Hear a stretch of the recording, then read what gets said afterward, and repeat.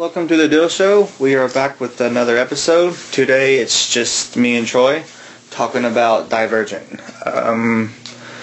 Troy started on that because he's actually the one who introduced me to this story. Actually, the interesting thing is that we all kind of got into the Hunger Games, and I think I was on Amazon. I know I was on Amazon, but I think I was maybe adding the books to like my wish list or something. Yeah. I remember, Amazon has a recommendations thing. One of the books that it recommended to me was Insurgent. And so I go to the Insurgent page on there just to kind of see what it's about. And it was one of those ones that Amazon actually posted the book trailer for. Yeah. And so I watched the book trailer. And it was obviously shot in two small scenes, but it was pretty intense. And I was like, okay, this is pretty fascinating. So I went to look up more into it. Of course, it was a two-parter at the time. And it sounded really interesting. So that following weekend, we went to a bookstore, and I saw them, and I was like, I'm getting both of those. And it's funny because my wife also was a Hunger Games reader. She kind of scoffed at me because she just looked at the cover and she's like, it's a Hunger Games ripoff. Yeah. I'm really, I don't know. It recommended to me. It sounds pretty good, so I'm getting them. Yeah. She actually ended up reading them before me. And then she was like, you've got to read them. So I finally did. And of course I fell in love. The writing is just great. As a English major and a, self-proclaimed one day to be a writer myself, the writing is just great. As soon as I finished them, I poured out ideas. I poured 3 pages of a story I did the night after I finished a version. It was great. Yeah. And then Insurgent was just as good, if not better, maybe. Yeah. It was good. Yeah. So I tried to convince Dill to read them, and he was actually not having it for a while. Yeah, I was hesitant. Well, before we get any further, I just remember this is going to be spoilery. Very spoilery, books and movies. Oh, yeah. So, movies have been out for 2 or 3 months. About 2 months. 1 month. Yeah, it came out, March? Yeah. March 23rd. That was early. March 14th. Yeah. Yeah. Oh, that sounds right. And the books have been out for a year, so yeah, spoiler, you have been warned. But anyway, I'm like you, I went to Walmart one day, long before you read them, and I saw Divergent, and I didn't look at it, I didn't do anything, Hunger Games, because they had that cover. So I'm like, it's all colorful, it has a single logo in the middle. So I just saw that, I'm like, I don't care. So I kept going, and then you said something about it a long time ago, and to me it's with books, especially YA book, because they like comparing them to this or that, and being compared to the Hunger Games, I'm like, Hunger Games is good, but it's not great. So you're comparing something to something that's mediocre in a way. So I'm like, I'll pass. And then it's been a few months, 2 or 3 months, maybe longer than that. I eventually just screw it, I'll buy them. Actually, I bought the book at some point, and I had it in a box. And I finally got out and read it. So at some point I bought the book. I don't know. It's a long period of time, before I read it. And then I read it. I really loved it. I went out and bought Insurgent. Read that a couple of days as well. And then we was on a waiting game for the last book, which was probably 3 or 4 months before. It was a while. Yeah. I think we finished up Insurgent. We got Insurgent, and Insurgent had been out for a few months. Yeah, because I got the collector's edition, which was probably came out a year before Allegiant did, or no, because they came out. I don't know how all the book series works. I can't remember. I feel like I remember finishing Insurgent, and then there was talk about when's Legion come out. I feel like it was almost a year. Yeah. It was close to a year. If it wasn't a year, it was 8 months, somewhere like that. It was we gotta wait for a while for this. Yeah, we do. Yeah. The thing what got me is with the first book, you can tell the first couple of chapters you're this is very Hunger Games. This does feel like Hunger Games. Mm-hmm. But then you keep reading and it just slowly goes away from Hunger Games. The feel it's more mature from the start. You have really a good cast of characters, from the villains and the main people, when it doesn't have that over the top love story that most YAs have, which really is turn off point to me sometimes for a series. Yeah. So like you like Trish and Four, and you know they're gonna get together. Like it's right off the bat, you're like, well, these are gonna get together. But it didn't feel too over the top, too overdone, too like, oh, I loved you my whole life, even though I've only met you 2 days ago. Yeah. So so I like how they did that, and really the whole theme, like just like a rebellion on top of utopian society, which is like you see like previous books like The Giver and The Wrinkle in Time, like utopian society just never work. Mm-hmm. So I like the kind of like the theme of that. But yeah, and then it didn't.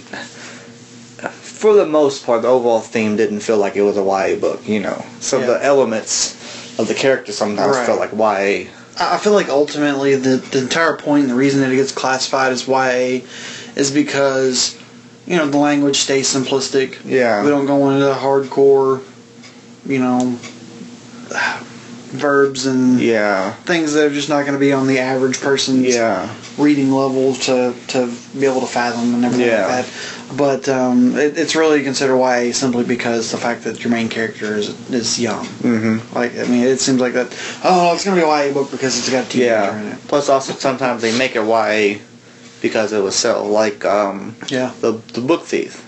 It's an okay book. In Australia, it's a adult book.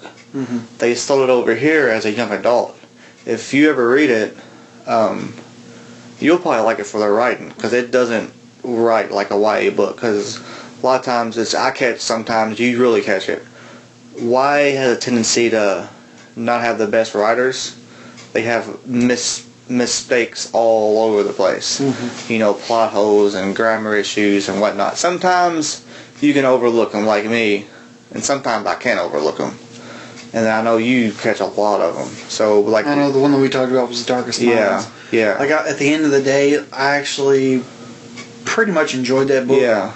But some of the things were distractingly erroneous. Yeah. Like, you're like, what? Wait, what? Yeah. No, that word isn't right, or she just repeated herself, or something like that. But anyways. And, like, I noticed when I read Journey to Oz, which is a prequel novella to this book came out called Dorothy Must Die. It's a cool concept. Basically, it's Dorothy became a villain. She became the ruler of Oz, and over time became evil, corrupted. And then at this modern time, a new character was going to go in and stop Dorothy. It's a cool concept. I read the novella. They basically was trying to make Dorothy a villain. I didn't buy it.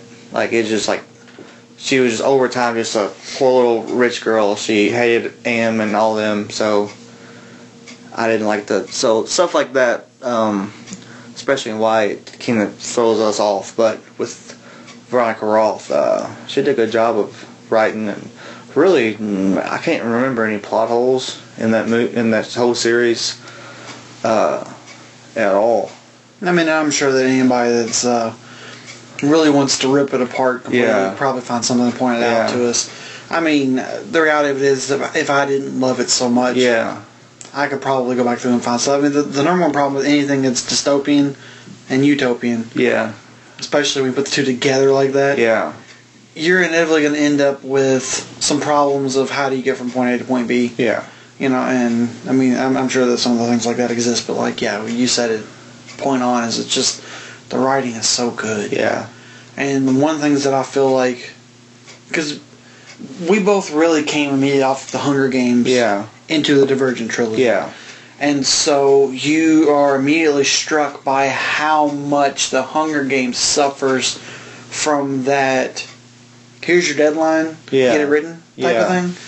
I mean, and I could be wrong, because maybe if Suzanne Collins said out right now, she's like, no, it's exactly how I meant it to be. Then I would say, unfortunately, I think you really fell short then. Exactly. What it really seems to me more like is that you had a deadline that was rushed, and, you gave us the best you could in that period of time, but, like, so many things that just feel rushed and unsettled, and maybe even quickly thrown on, tacked on quickly as a sharp turn to the left just to throw us off because you're trying to do it quickly. But anyways, I never got that feeling out of the Divergent trilogy. No. Like, the writing was always crisp. It was on point. I mean, there's a lot of fan reaction to Yeah. Allegiant, obviously, and we'll Yeah. get more into that in a minute. Yeah. But like, not everybody necessarily thought that it went the way they wanted it to go, Yeah. per se. But from a writing perspective, it's exactly what it needed to be. Exactly, It was yeah. on point. Like, Exactly. there's a point at the beginning that we're unsure of, and by the end of it, we're sure of it. And that's exactly what the entire arc Yeah. of the trilogy was supposed to be. Like, it has a true arc for the trilogy. It has a point at the beginning, in the middle, and the end, where it's trying to make this point where you're trying to figure out who she is, to she thinks she's this, but maybe she's that, Yeah. to I really am this. Yeah. And that's the point. Like, that's why it works. That's Yeah. why it's so... That's why the Hunger Games struggles, because Katniss in the beginning and Katniss in the end are not the same person. No. Like, Suzanne Collins allowed the rush of that trilogy, I guess, Yeah. to get it out the door, to get it to publish, allowed that to alter who Katniss was, and that kind of... Yeah. Exactly. Yeah. Or allowed... It altered Katniss's future by forcing into a world that doesn't really fit with the character she had been portrayed as all the way up to that point. Yeah. So at least, like, Triss is true to the character. Yeah. Exactly. Yeah. Talking about Insurgent, because normally, like, and especially, I hate doing this, but going back to the Hunger Games, Yeah. or really any trilogy in the YA world, like, you basically have the basic concept. Book 1 is the uprising. You know what's going to happen. Mhm. Book 2 is the building up to the final story, the conclusion, the battle. And then book 3 is obviously the battle, the end of the story. With you got that with book 1. And then like book 2, you get the same concept, but the tables has turned because the non-factions is the ones who are uprising and then overthrew the people who was taken over in the first time. Yeah. And then it's a whole new, like, it just changed the It entire does. story again. Because I saw that was going to, you can kind of tell from, like, she didn't have that, you know, like, they Right. weren't, but Yeah. the scene it done, like, it just felt like another complete story instead of just, like just 400 pages of a build-up, you know. Right. And that was beautiful. Yeah. So much more intense. Yeah. Than just having 400 pages of build-up. Yeah, and I mean, it was all action, but it was just like, it was a complete story again, which Yeah. was something you probably never get out of, like, a book 2, that's normally the slump of the series, because, like, there's nothing happening, really. Yeah, a series, a special trilogy is usually like the letter M. Yeah. It kind of builds up and then it dies. And Yeah. then build it back up and then it dies. Yeah. You know? And so, like, I mean, it's a St. Louis Arch, brother. Yeah. Because book 2 is all intense. Yeah, I think book 2 is better than the first one. I almost have to agree with you. It's 'Cause- like some of the twists you don't see coming and stuff. No. I'm like, oh, it's good. It's so good. Yeah, because I devoured book 2 quick. And what got me is about Peter is, like, he's a character, like, over time, like, you love him, you hate him, you love him. In the end, He's a shapeshifter. Yeah. In book 2, you kind of like him because he helped Trish, you know, stay alive. And then towards the end, like, him, like, wanting to take the serum because, like, he doesn't want to be who he is, but he can't change it. So I thought that was a cool story arc for him.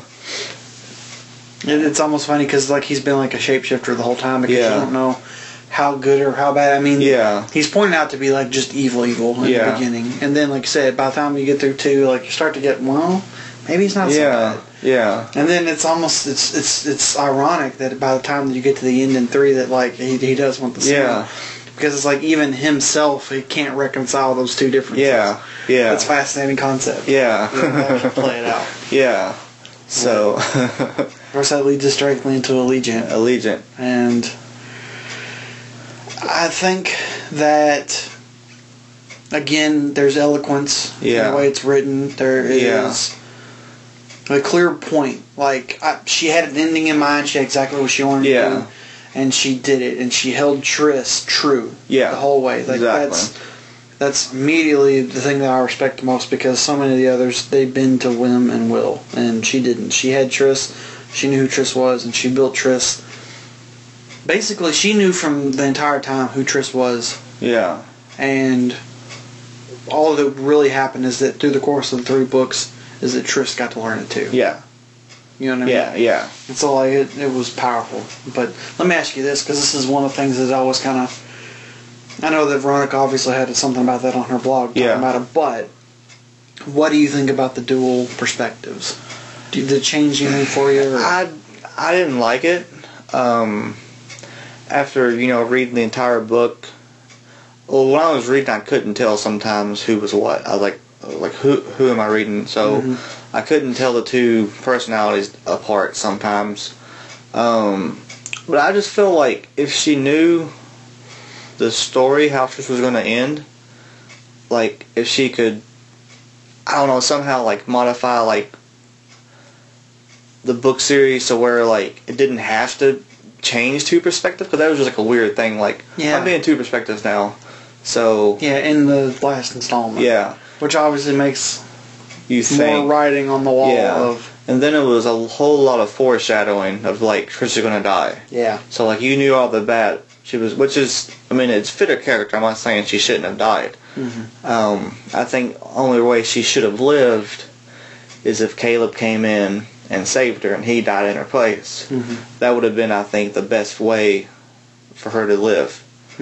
But yeah, it was weird. Yeah. I mean, I didn't not like book 3 because of that, but just sometimes like I just couldn't, and I think a lot of people had that problem. You couldn't tell who was for and who was Trish. That's one problem that you have when you have a writer that has a really strong voice. Yeah. Because even though she's voicing a character and she's getting in the mind of this character to voice this character, is that your voice invariably shines through. Yeah. And so she's writing as two different people, but she's one person writing as two different people, so it still all kind of sounds like her.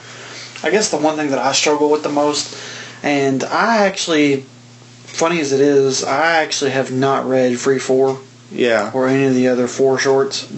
Okay. Which at this point I'm basically waiting for the hardback to come out for all 4 of them together and just buy that as a set, and then I'll just read through those. Yeah, I'm gonna do that too. But the thing that threw me the most, I think, about the perspectives was getting inside of 4's head a little bit more. Yeah.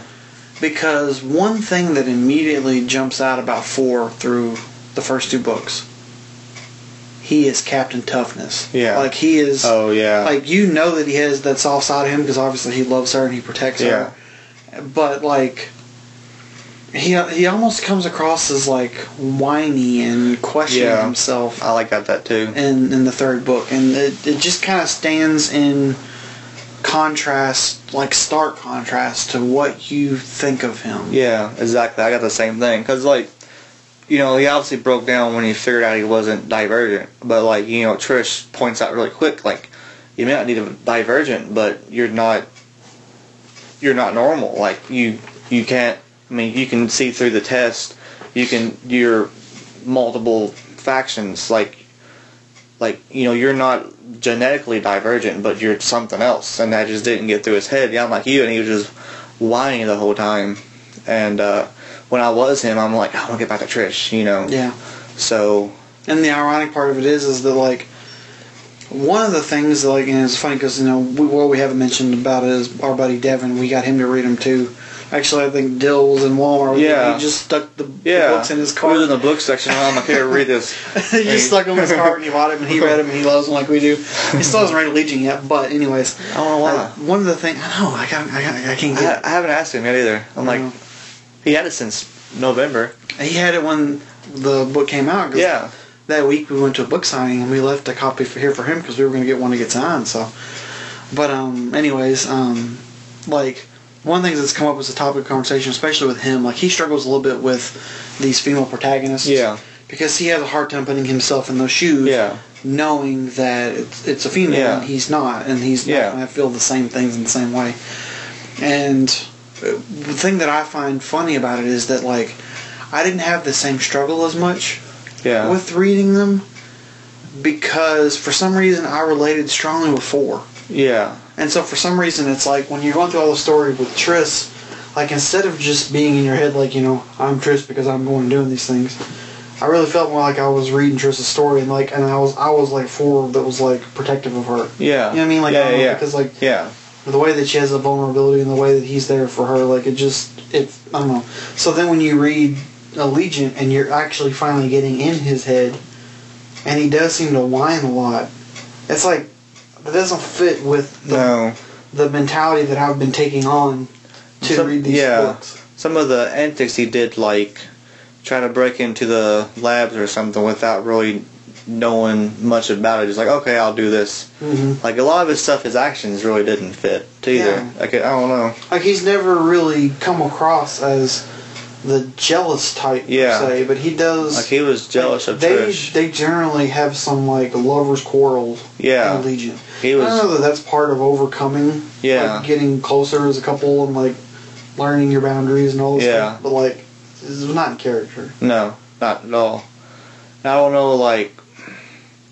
I think, like, with all that, she probably could have found a way to word it with just Trish's point of view without splitting it off. Mm-hmm. Like... I don't know, it's like, as much as, like, we're bashing Allegiant, like, it's still really good. Oh, yeah. But I think it is the weakest of the three, but it's still really good, and it's a good ending. Like, it's a great ending. It has a noble ending. Yeah.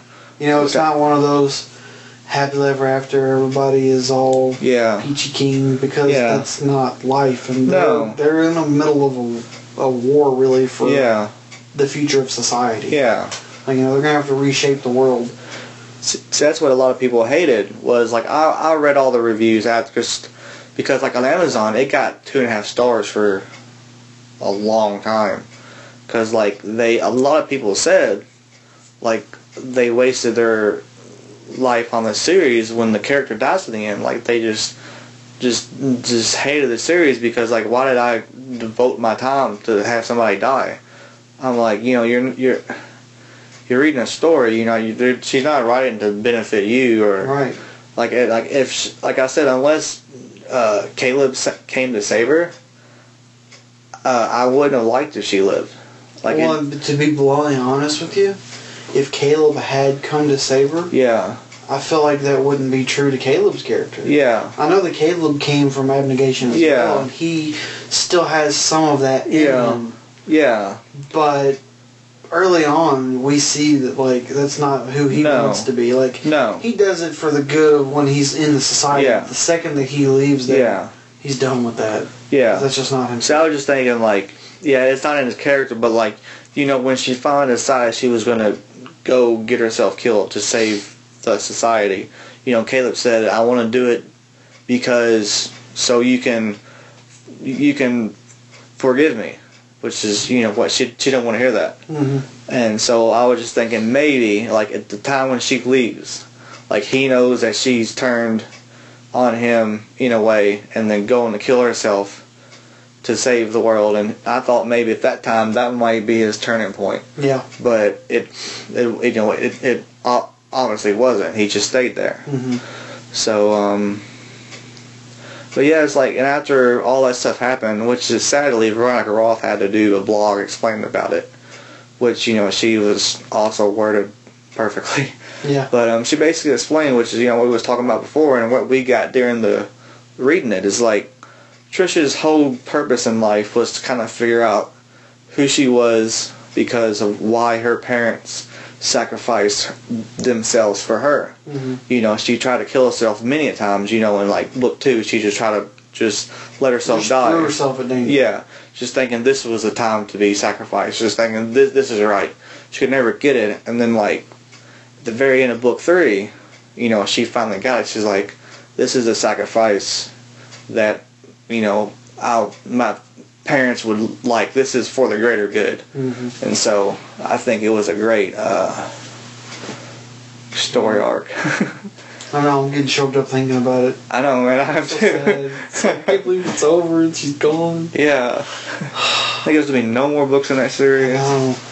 The only thing I can say is that to be the first attempt, I mean, man, Veronica Roth nailed it, man.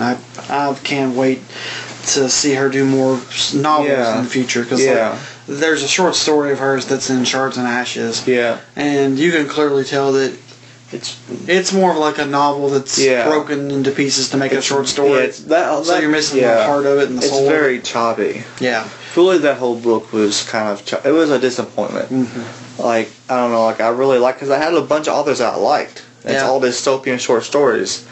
I'm not saying all of them was bad, but like, hers was the better of the story, because like, basically, what was it, like, you have a character and you choose to learn the song of death or life. Mm-hmm. And you hear people's songs, if they're dying or they're living and stuff. And basically at the end, it's a good story you should read, but it did feel choppy by like jumping timelines. Mm-hmm. You're like, okay, this is a week later. Yeah. So I would like to see that, which I know it never will, even be like a novella, like a 50, 60 page novella. If it was a novella, I think it would be good. Yeah. Like, the bottom line is that there is an art to writing a short story. Like, it's like poetry. Like, with poetry, like, writing a simple poem is way easier than writing a simple story. But writing a really good poem, powerful poem that's going to move somebody, is a million times harder than writing a simple story. Yeah. A short story is very similar in that sense, that, like, you have to put so much more. I'm not going to say that they're not putting thought into it, but, like, you have to take into consideration all of the elements and every little thing and symbols, and you have to condense this into a small, almost like a single event. Yeah. Like, it's almost like a single event that has to be just rich with, symbolism and meaning and purpose, and to make you think in a higher way. Yeah. And, like, all the short stories that are in Shards and Ashes, unfortunately including Veronica's, very much seem like long stories that we didn't actually make a novel for. We broke it down to be 20 pages for you so that you can have it as a short story. So even with Free 4, and I read the first, they only released one of those stories, I think it was The Initiative. It's basically, they call it a short story, but it's just a segment inside the Divergent world. So technically that's not a short story either. Which I came to find out later on that really, not taking anything away from it, the 4 stories, like her first draft was actually through 4's perspective. And from knowing that, interviews and what she's talking about, like basically the 4 short stories are the draft forms of the original script. Because like the first one, you get 4 with the knife scene, him throwing at Trish, realizing then that's when he liked her. And the Initiative was like the his hair being cut by Marcus is like a very like aggressive, like abusive haircut and whatnot. Him changing factions. That was what the Initiative is. And I don't know the summary of the other 3, but they're going to be released, I think, in a month or so. So I'm probably going to buy them anyway, just to have that. And I'm going to have that complete set. And on Amazon, the hardback's only like $12. So, I'm going to buy them anyway. I'm going to read them. But, I mean, knowing that they're basically the first draft is kind of, I don't want to say like it's a disappointment, but it's like, it just feels like, 2 or 3 years old work, just like, here you go. But, I mean, I'm still interested. It'd be different if it was like a little small sequel, like what's happening now when 4, now. Yeah. After Trish is dead, really him moving on, that would have been really cool, having like a few short stories of 4 moving on, developing a whole new world and their system that they remade because of what Trish did. Yeah. So, but yeah, I mean, overall, great series. Like I was said before, like, it's not as good as Harry Potter. Harry Potter will always be my favorite series of all times, but it's the most fun I have had reading books. Like, I've devoured those books, and I haven't done that since Harry Potter. Yeah. And that was, the last Harry Potter came out 5 years ago, 5-6 years ago. So, I mean, that's a long time. I mean, there's hundreds of books published each year. So that's pretty good accomplishment. It is. It's nothing to just shake your head at. I mean, they're powerfully written, and they they compel you, or at least when I finish reading them, they compel you to think more about what you're doing and to go into. I mean, I went into full blown creative mode when I got into reading them. Yeah. So. Yeah. Brings us into the next, which really wasn't common back then when Harry Potter and stuff came out. The book signings, like you very rarely have authors do book signing, and now it's a pretty big thing. Like last year I went to YALLFest, which is a young adult just Comic-Con style where authors are on the streets signing stuff. You can talk to them, take pictures with them, talk to them on the street. They have panels where they can do question and answers. It's really fun to go to. And we all went to, me, Troy, and his wife Amy went to Chicago, where Veronica is from and where the story's based at, to the book signing, which was a pretty awesome event. It was. Like, I mean, the entire city up there was fun. Yeah. It was good times. Yeah. Like, we stayed at Rinky-Dink. The hotel we stayed in was terrible. Like it was. Actually, we ended up switching rooms because we went in there and the key they gave us was to a room like it had no power. Yeah, and that's after we unpacked everything. We didn't turn the lights. We just unpacked everything. We went to turn the lights on in another part of the room and they didn't come on. Yeah. Like wait a minute, we don't have power anywhere just because it's still light out. Yeah, then we had to drive all the way around the other side, and like. Luckily everything worked, but then we had to walk like a mile to get the ice tray. Yeah, like the ice machine was close by, it didn't work, so we had to walk the other end of the building. We actually walked the wrong direction the first time, and we had to walk the other way. We like couldn't find it. It was just there was no ice sign or nothing. It was just in a room. So I mean, but luckily we only stayed there one night. Yeah, it was just one night. We had the sign in and went back the next day. But I mean, it's a nice place. Like it was like a little bit of outside Chicago, and like we ate at a cool place, Christine's Cafe. Yeah, really good breakfast. It was good. And then really good. We ate pizza at Giordano's, the first official deep dish we ever had. And it was so good. It was so good. We ordered a large, and we could all eat like one slice. Yeah, you can. Yeah. Like, well, we should not have ordered two larges. Yeah. This is a terrible idea. We could order one medium, one thing. Exactly. And then she had it at an old theater, like. It was the Tivoli Theater, which is like a stage theater. Yeah. Which was really neat. Like it's old style, still had the old school like architecture inside. Yeah. And whatnot. That hardcore like slope seating. Yeah. Like really good comfortable seats, and she was there for like kind of like it was a Q&A interview / Q&A / wait for your book to get signed. But I mean, she's like, even her interview, like she's younger than us. She's like 24, 25 years old. So, and she's real into pop culture too. So, like, her talking and stuff, like, she kind of gets her audience. And, you know, we basically like the same thing she does. So she can just talk about whatever and we'll know what she's talking about. Right. Which is really cool. But, it was a pretty interesting interview. And Q&As, it was kind of the kids, like, if you was in the Hunger Games, blah, or what faction would you be in? Or just those dumb kid questions. They're like, ask something deep. Oh, you're deep and literary. Yeah, don't ask if you was Katniss, would you survive the Hunger Games or whatever. Oh man, it's like really. Yeah. Kids, no. Kids in your books. Yeah, so the Q&As wasn't that good, but her interview was pretty interesting. Yeah. And the thing that got me, and if you've heard the Harry Potter episode, then you already heard an allusion to this, but while we were waiting, because, like, I mean, there's hundreds and hundreds and hundreds of people in there. Yeah.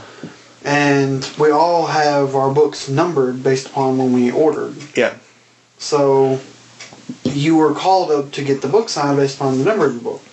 So, like, we were in, like, what, the 500s maybe? I can't remember. Something like that. Yeah. But anyways, so, like, obviously we're there for a while before it gets signed. But, like, they actually brought out the big, front screen, set it on the front of the stage, and they played Veronica's favorite Harry Potter movie, which just happens to be Prisoner of Azkaban. Yeah. So we're watching Prisoner of Azkaban and we're waiting to get our book signed. Which I we realize how much we don't like that movie. Yeah, it's like, this is like my least favorite of the Harry Potter movies. It's like, besides the terrible ending of 6 and 7. But Like, I can't decide which one I like. At least I like least. It's a very close tie. So yeah, it's weird trying to figure out why she likes that as a film. I know, but it's like, huh? Like if I had one, it would probably be like. I liked Order of Phoenix a lot, basically because of like Luna Lovegood, the starting of her. Like, it had a pretty cool story, but I would either play like 5 or like maybe like 7 part 1 or something like that, Yeah. But yeah, it was, and we watched like an hour and a half of that. We watched a good chunk of it before we got called out. And luckily they was giving away free stuff, so I was up there like trying to dig through like free posters. I got us free book cover posters and pins and notebooks, and it was a good time. Yeah, had a few cool people. I know we met a group outside that we actually followed in, talking to them. They actually ended up sitting right in front of us. And they sat in front of us. And we talked to them after this interview. The funny thing, though, is that we didn't realize they were sitting in front of us. Because, there's so many people there. And, we're in a big crowd theater. You didn't think of it. But actually, my wife, Amy, picked out her phone and she went to Instagram. Yeah. And so she was looking up the hashtag for Allegiant. Yeah. Just to kind of see what was going on. I was like, I wonder if everybody here is posting about Allegiant. Yeah. And a picture popped up, and she was in the background of it. Like, in front of us, the people that we had been talking to in the line were sitting in the row in front of us, and they had just taken a picture of themselves at the book signing and got my wife in the background. Yeah. So she's like, hey, you guys, we were talking outside. Yeah, they was cool. They was probably as old as we are, or maybe a little bit older. Yeah. They was cool people. Like, that's something like you'll meet like like say with the Harry Potter events and like stuff like this. You're gonna meet like cool people like you never see again, but like they're fun to talk to because like they like the stuff as much as you do. They're into it as much as you are. Yeah, you can just rant about it and like they'll rant with you, and it's really awesome. It's like I can't just walk down the street and now rant about Divergent. No, like we're doing right here on this podcast. Yeah, it's like you step in there and you got a whole room full of people there. Your people. Yeah, exactly. Yeah, it's good stuff. Yeah. So now with the sign of the book, Veronica actually, that's the reason why we like her. She truthfully explained why she doesn't want self-post pictures and all this stuff. She's like, like I do this all the time. Like I don't want, just it makes me just nervous, a train wreck. Like it's just too much for me. Mm-hmm. Some people just explain, know this, and this, and that's it. She actually in her blog explained like, what, this is just like I can't handle all this thousands of people posing and me trying to be happy and all that stuff. So I'm like, well, at least you're honest. Yeah. But like we went to the sign and like her manager, who's the same one at the Y'all Fest, was like, she was just like forcing you along and just and Veronica, she kind of wanted to talk to everybody a little bit, and she was just like telling you to move on and whatnot. So that was like the disappointment. Yeah. But we actually got to say a few words to her and whatnot. And it's terrible because it's like, as an English major that's getting into writing, and I'm like the worst writer in the world because like I don't write hardly ever. Yeah. Like I need to take more time to devote to it, but like. Like I wanted to tell her like how much I appreciated Allegiant because I feel like she was honest to her characters and stuff, but like you have the little like fanboy moment. Oh yeah, you freak out a little bit. Oh yeah, like that was like I haven't met a lot of celebrities, but like I know like we was all like we're gonna cool. Be cool. We got this. We're gonna play we cool. Get closer, about 10 feet, 9 feet. We're like, we start freaking out, shivering, and shaking. Like I was all good. Like I was sitting there, I was trying to get a picture of Jill while he was getting signed and talked to her and everything. I was like, yeah, I'm cool. And then I handed the phone back to Amy, and then I stepped in front of her and I was just like. Rushmore, Party of 4. Like, Stoneface. Exactly. It was bad. It was bad. It was real bad. It was really bad. It's just like, so many things I could say, but like, I don't have anything for it right now. It's bad. But yeah, overall it was a cool experience, and she got to, personally sign the book to us and whatnot, which was really awesome. Cool. And seeing, like, she's tall. She's like 6'5" or something in real life, and it's weird. It's like you wouldn't.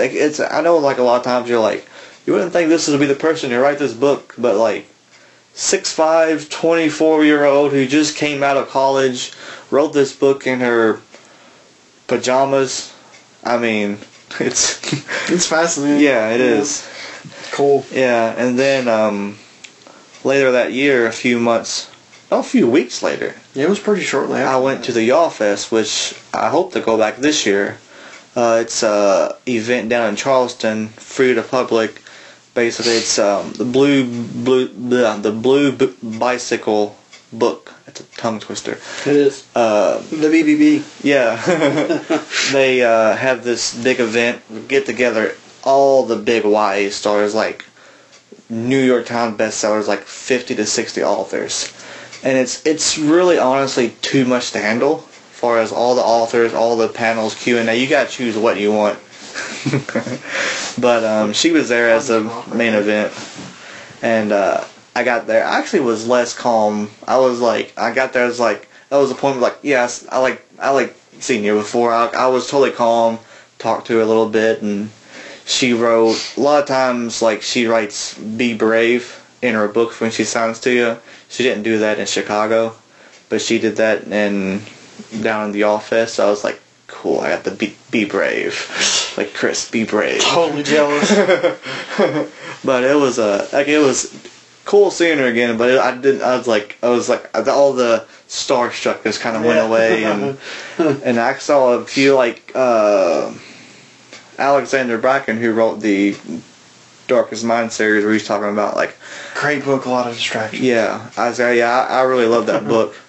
But yeah, I do agree sometimes there's some problems with it, but, like, I think I was a little starstruck with her, because, like, she's also 24, 25, but she's really hot. And it's just so I got close, I was like, and I just think it was the front line to get her aside. So, yeah, it was really weird. So it's like, the whole time, like, yeah, you wouldn't think, like, book authors, like, we would get, like, starstruck about, like, I know, it's celebrities. funny, like, you think about, like, I try to think about who I would get, like, giddy over, like, seeing them, and actually get nervous and tense about talking to them. And I think, it would take, like, the elite of elite stars for me to do that. Yeah. And then it's like, no, I've been around minor celebrities, pseudo celebrities, and, like, authors, and it's like, you might not even know what they look like necessarily. It's weird. Sometimes you're like, no, it doesn't matter. Yeah, it's funny because, like, anybody. I'm pretty sure I got giddy before I started this podcast with Dill. Yeah. He's a famous podcaster. Like, the only two celebrities I think I would get stars, so just like Ginny Weasley going down the steps like Harry Potter. I could probably talk to Emma Watson, but the two I would probably just be straight faced is Emma Stone and Scarlett Johansson. I don't think I can even talk to them. I'm like, just walk away. Go like Raj in that episode of Big Bang where they've given him the pill so he can talk but swear it off. He's like, exactly. He's walking. Exactly. It's funny she said it. I don't think you can talk to Emma Watson either. I just want to think I can. I don't know. I highly doubt it, but I just want to think I can. But yeah, like, funny, like definitely, so Scarlett Johansson, she walks in, I'll be like, I just have to, I don't know. Like even like, this is going to require a video blog at some point. Yeah, exactly. We're going to need to get your official reactions. We're going to do like we did with the comments and get like the picture and just take it. Just have your reaction. Yeah. So I know like all these interviews with the Winter Soldier like she's doing and Chris Evans and Sam Burrell. Like I watch, I'm like, I couldn't be that guy asking questions because they're like, as far as me and Troy, like maybe 3 or 4 feet. I'm like, I can't do it. Can't do it. That's too funny. Yeah. Anyway, getting back on subject. Obviously, fame of the book leads to a movie. Oh yeah, that's the day and age we're in. Which I gotta say, I think it had a lot to do with our love for the book. Like, I know like you was based on the same boat as me. Like everybody casted. With me, maybe the exception of Christine and Tori, I hated. Like, I just hated the entire cast, even the main characters. everybody. And I was like, we was so disappointed. It's like, they're going to screw this up. Yeah. Like, they screwed up Harry Potter and all these other books that we liked. And I saw the first trailer. I hated it. And it was bad. It was bad. And I was like, oh my god, it's Twilight with guns. It's exactly what we thought it was going to be. Like, they're going to focus on Fleur and Trish and just lose the story. And that's a trailer. That's exactly who they marketed it to. Yeah. Those Twilight fans. Yeah. Like, they just totally turned it into Sappy Love Song. Yeah. It's like, oh my god, it's not even the same thing at all. Yeah. And even then, I wasn't sold on Trish. I wasn't sold on Fleur. Wasn't sold on anybody besides Tori and Christine, which they wasn't in the trailer. Well, Tori was. Tori was in there just for Yeah. But, like, I know Zoe Kravitz from X-Men First Class, and, like, I knew she would be a great fit. And, you know, the guy who plays Tori, I don't remember her name. But I know her from Nikita, and I figured she would fit well. But, yeah, I mean, and the second trailer came on. I was like, this looks better, but I'm still not convinced that this is going to be good. And then it actually wasn't until the TV spots where I'm like, where they was showing what the trailer should be, like this actual story, and then you realize like I'm not sold on the cast yet, but they are going to actually keep true to the story. Yeah. So it took until the trailer, the TV spots, to actually get me excited for this film. Right. Like I was gonna go watch it, but it was like, I'm just gonna see how bad it sucks, you know. Then the TV spots came out, like, okay, this could actually be good. And like I'm not convinced it's gonna be great, but it got me definitely excited to go watch it. So then comes the actual movie. Yeah. And the general consensus that I'll give you, at least from I can't say consensus, it's mine, but like, there's a couple spots that are made really teeny movie-esque. A little over-the-top cheesy. Yeah. There's a few things that are slightly changed, and I don't necessarily know that they were for the better. Yeah. There's a few I like for the better. We can explain that later on. Yeah. But in general, I thought it was pretty good. Yeah, I thought it was great. I liked it. Like, I thought it was... Like, I thought it kept true to the book as much as it could. Mm-hmm. You know, they didn't change. A lot of people try to change through their impersonation of the story, which, you know, you're adapting a book. Mm-hmm. That's all you're doing. You know, if you want your interpretation, write your own script and make your own story. There you go. But boom. Yeah. But I thought it was. Yeah, I'm like you. I thought it was a great adaptation. You know, like up par with like, you know, Hunger Games as far as like how much story they kept, and they kept true to the film and the tone and all that stuff. And I actually enjoyed the entire cast. Like, they sold me. Like, what's weird is like, Theo James, I figured they could probably pick somebody different, but I liked him. But what's gonna suck is like when we talk about Allegiant, him turning to that whiny kid. I don't know, you know. So I'm interested to see how true they keep Allegiant. Yeah, but the cast, and the only thing I had different that I disliked a few times, like the character death, especially with Will and him dying.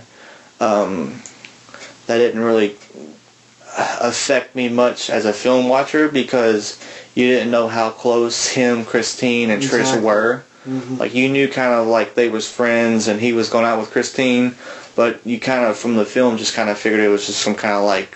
Just from that one fight. Yeah. Just, like the after hours thing, and then he tries to apologize, and she says, if you ever touch me again, I'll kill you, and then then he throws himself off. Yeah. So it makes it seem like it's this one isolated, and then even with Trish's reaction to it, they make it seem like it's isolated to the one event, and it's like, there's so much more to their connection, their relationship. Exactly. And, I mean, I was actually getting ready to say something about not spoiling something. Then I realized we've been spoiling. We said it's spoiler-free or spoilery. It's kind of the same way with, when she kills, what's his face in the end? Will. Al's the one who jumped off the cliff. Al, that's what I was thinking of. They make Al like the isolated event. Yeah. And so, like, they did the same thing there with him as what they did with Will. Yeah. It's like you just have this short little thing. Yeah, that's all you get.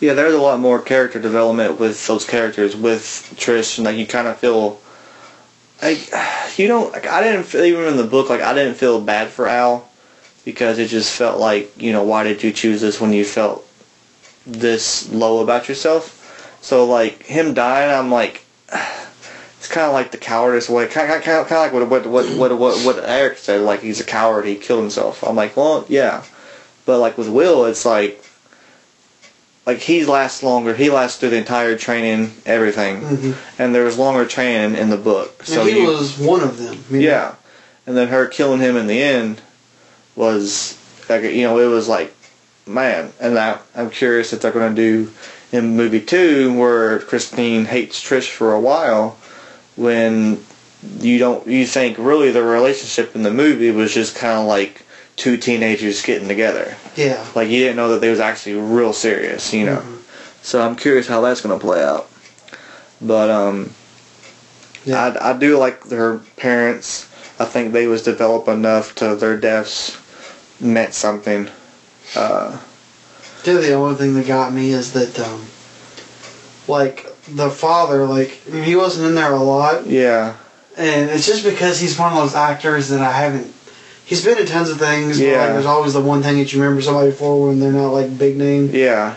All I know is like I kept seeing him and I was like, "You're the bad guy in Ghost."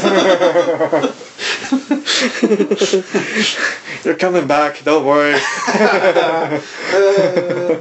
You won't be able to just have these demons come after you all the time. Shadow demons. Yeah. anyways.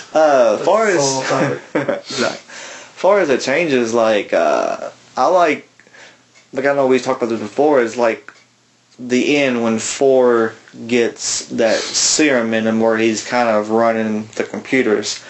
I like how that was kind of in the laboratory to where Trish was there and she didn't just like, to me, like that was the only point in the books where it felt YA, where she kind of confessed her love to him and he finally got out of it. Like they had this epic fight, which eventually she kind of talked to him while they was fighting and got out of it, which I'm glad they did that because they left that out with the Molly fight and the training where you realize then she's actually like a badass. So her doing that at the 4, you realize, okay, she's a badass, she's a true to her faction now. And I think that was played out better than what the book did. So I like that change. Same with Janine in the end where she feeds her the serum and she wipes out the system. I thought those were like 2 really cool changes that actually worked out pretty well. The only difference to me, like the way, like totally on point with what you're talking about with Foreign Triss in there. The only difference to me is it's like in the book there's something more intimate. Yeah. About the fact that it was just the 2 of them in the training room. Yeah. Like, you know, in the simulation room where all the monitors were. Yeah. Because then, like, there was no one else there.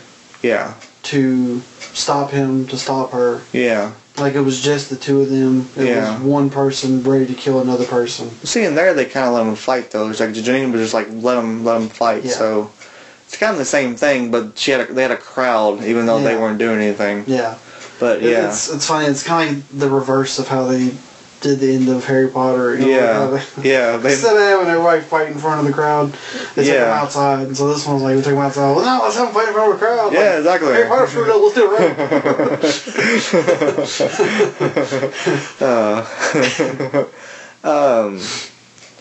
It's I think it's about all about the movie. Like The only thing I can say is that 2 is going to have a different director. Yeah. Because Neil Burger's I think it's the director from Red 2, isn't it? I can't remember. I didn't hear. I just know that Neil Burger. Yeah, he is out for sure. But so there could be some unfortunate changes there with a new director. You know, and that'll happen. Yeah, but I mean most. At least his number 2 is greenlit. You know. Yeah. This one's still like it actually wasn't until The Virgin was a massive success. Like after that weekend, it got greenlit, which is always a good sign. Like they greenlit. I think they greenlit it on Wednesday night when they had the first showing at midnight. They greenlit it because it made like $10 million that first night. Yeah, it killed at midnight. Yeah. So they greenlit it then. So. Yeah, which I'm glad. I mean, overall, it's a great movie. I hope Insurgent, the movie, lives up to Insurgent, the book. Yeah. So we talked about it earlier. The Insurgent book is crazy good. Yeah. So much action, such a bigger, deeper storyline than you would ever expect in a number 2 book. Yeah. Like it's almost terrible to say this and it's going to sound trashy, but like, you almost expect the number 2 book Yeah. to be exactly what we think of when we think of the number 2. Yeah. It's going to be a big crap steamer, but it's just going to be some kind of plot hole to get you to number 3. It's one thing I like, which I think, Veronica Roth, she had a lot to say, I guess maybe what's, she was on set a lot. Mm-hmm. And I'm glad, I don't know if it was she telling them and to leave it in, but I'm glad they left in the zipline scene for the last book. But that was one thing that they could easily have taken out if it was just them just making a book with her being in the background, like, we don't want your... Like, if they left out the zipline scene, that would have just made, like, the last movie just terrible. Because, like, the 4, I mean, as much as I did like him in book 3, like, and after Trish dying and whatnot, him ziplining down there with her ashes spreading them, that was, like, emotional. It is. Yeah. So I'm glad they left that in because, I mean, that would have made the last... Would have made that whole moment. It would have probably ruined the entire film series, in my opinion. Because that was like the last part of the series is like him facing his biggest fear. While also, like honoring her. Yeah, so... Like, I can't even imagine if they'd screwed that up. Oh, yeah. She was on set. And what's funny is I couldn't wait to do that, like, that scene, because, like, him yelling, like, it was weird, like, it was, like, so emotional, but it was so funny. Yeah. You're like, I don't know if I want to laugh or cry, or both. They're just going to do both right now. I'm either going to laugh hysterically and cry. Yep. People would just think I'm stupid. Well, it is, you're right, man, it's a great scene. It's so good. Yeah. It's almost like we talked in our Harry Potter podcast about the kind of cheesiness of the epilogue. Yeah. And some of the epilogue in this one was awkward. Yeah. But that scene makes it all worth it. It fit a little bit more. It didn't seem tacked on. It's just like you kind of get a few years later, them developing what Trish created. So it didn't really feel too cheesy, too over the top. You kind of get the conclusion of all the characters, which I liked. Yeah. But yeah, that ended with that zipline scene, which is just awesome. Yeah. But like, take her out with the same excitement that she came in with. Yeah, exactly.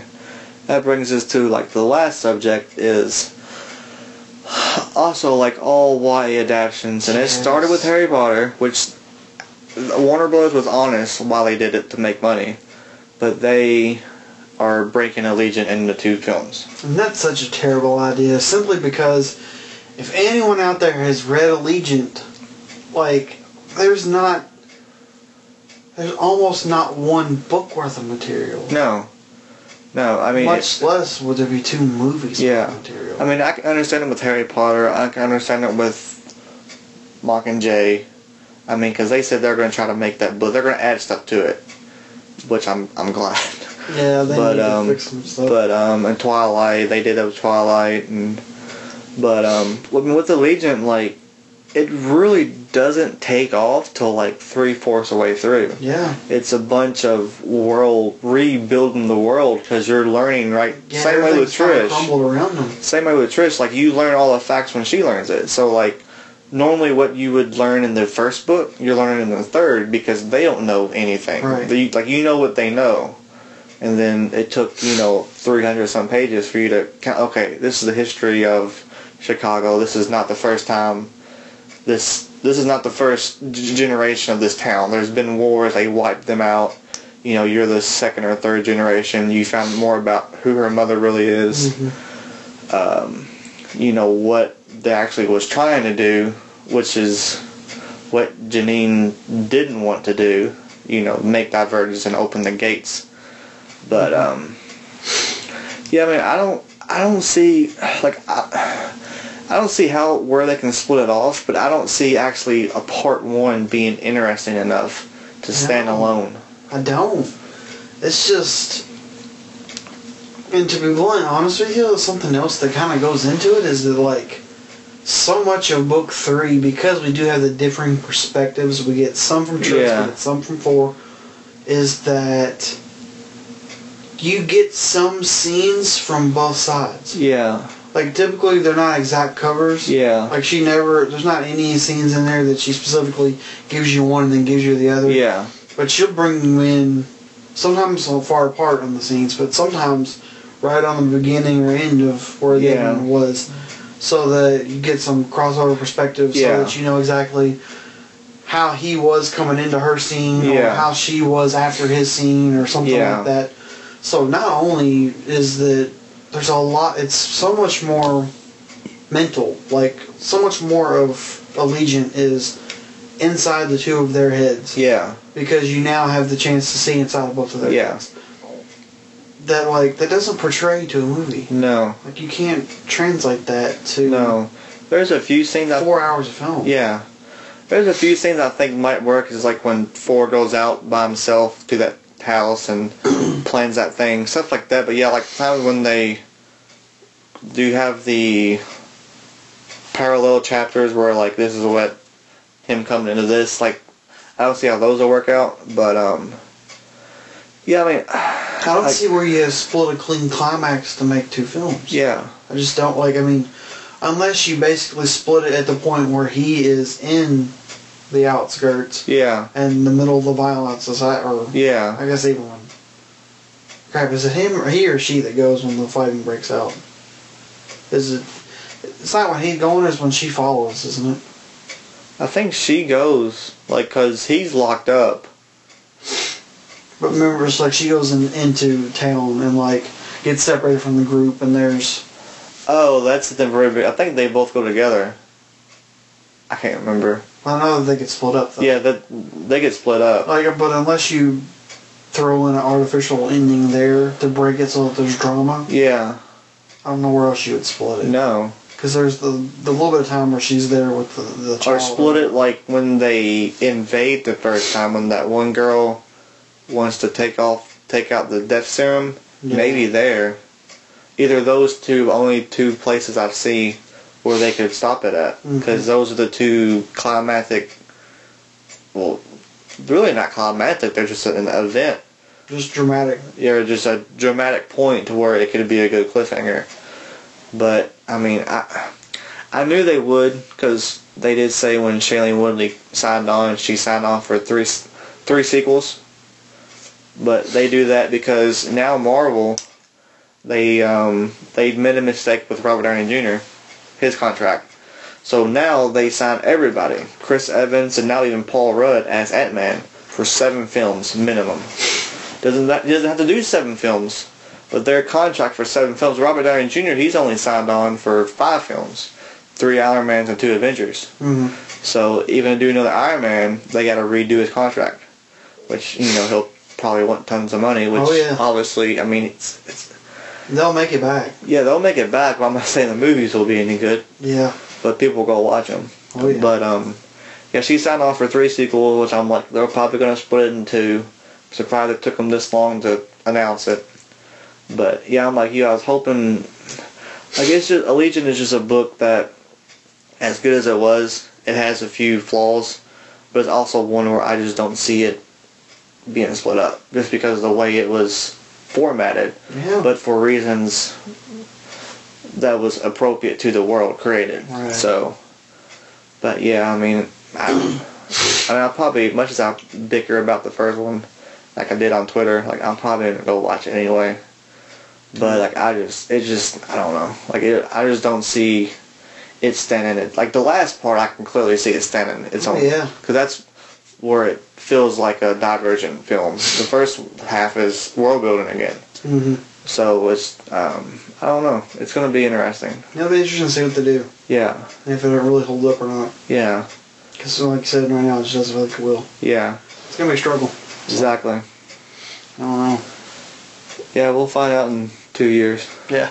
And they are doing I don't like this either. It's like even the 2-parters, like they're having a year apart. Like, I know the last Harry Potter was 6 months apart. I know The Matrix was 6 months. Like I think if you split a movie into two, have it 6-7 months apart. Like I don't know why you want to wait a whole another year. I know, it's like because you get the fall and the summer blockbuster. I mean, really, you can probably go inside some kind of spring release when nothing's really coming out. You know, before Marvel kicks in all their films or a few big blockbusters from Michael Bay or something. You know. He has 2 movies coming out this year, like in the same month. Yeah, Transformers a few weeks later, Turtles, isn't it? Yeah. He's gonna be like just like the new like comic book guy. It's like there's 5 films on Michael Bay this year. But yeah, I guess we'll find out in a few years how good Allegiant Part 1 is. Yeah, we'll have to follow up on this podcast with another one. Yeah, definitely next March when Insurgent comes out. Looking forward to that.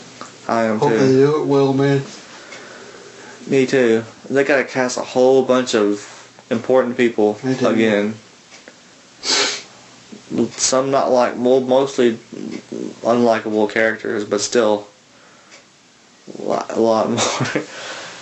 Alright, man. Well, I think that concludes another Dill show.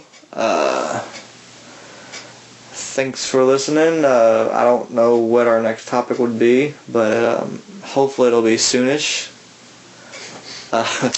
Alright, see ya.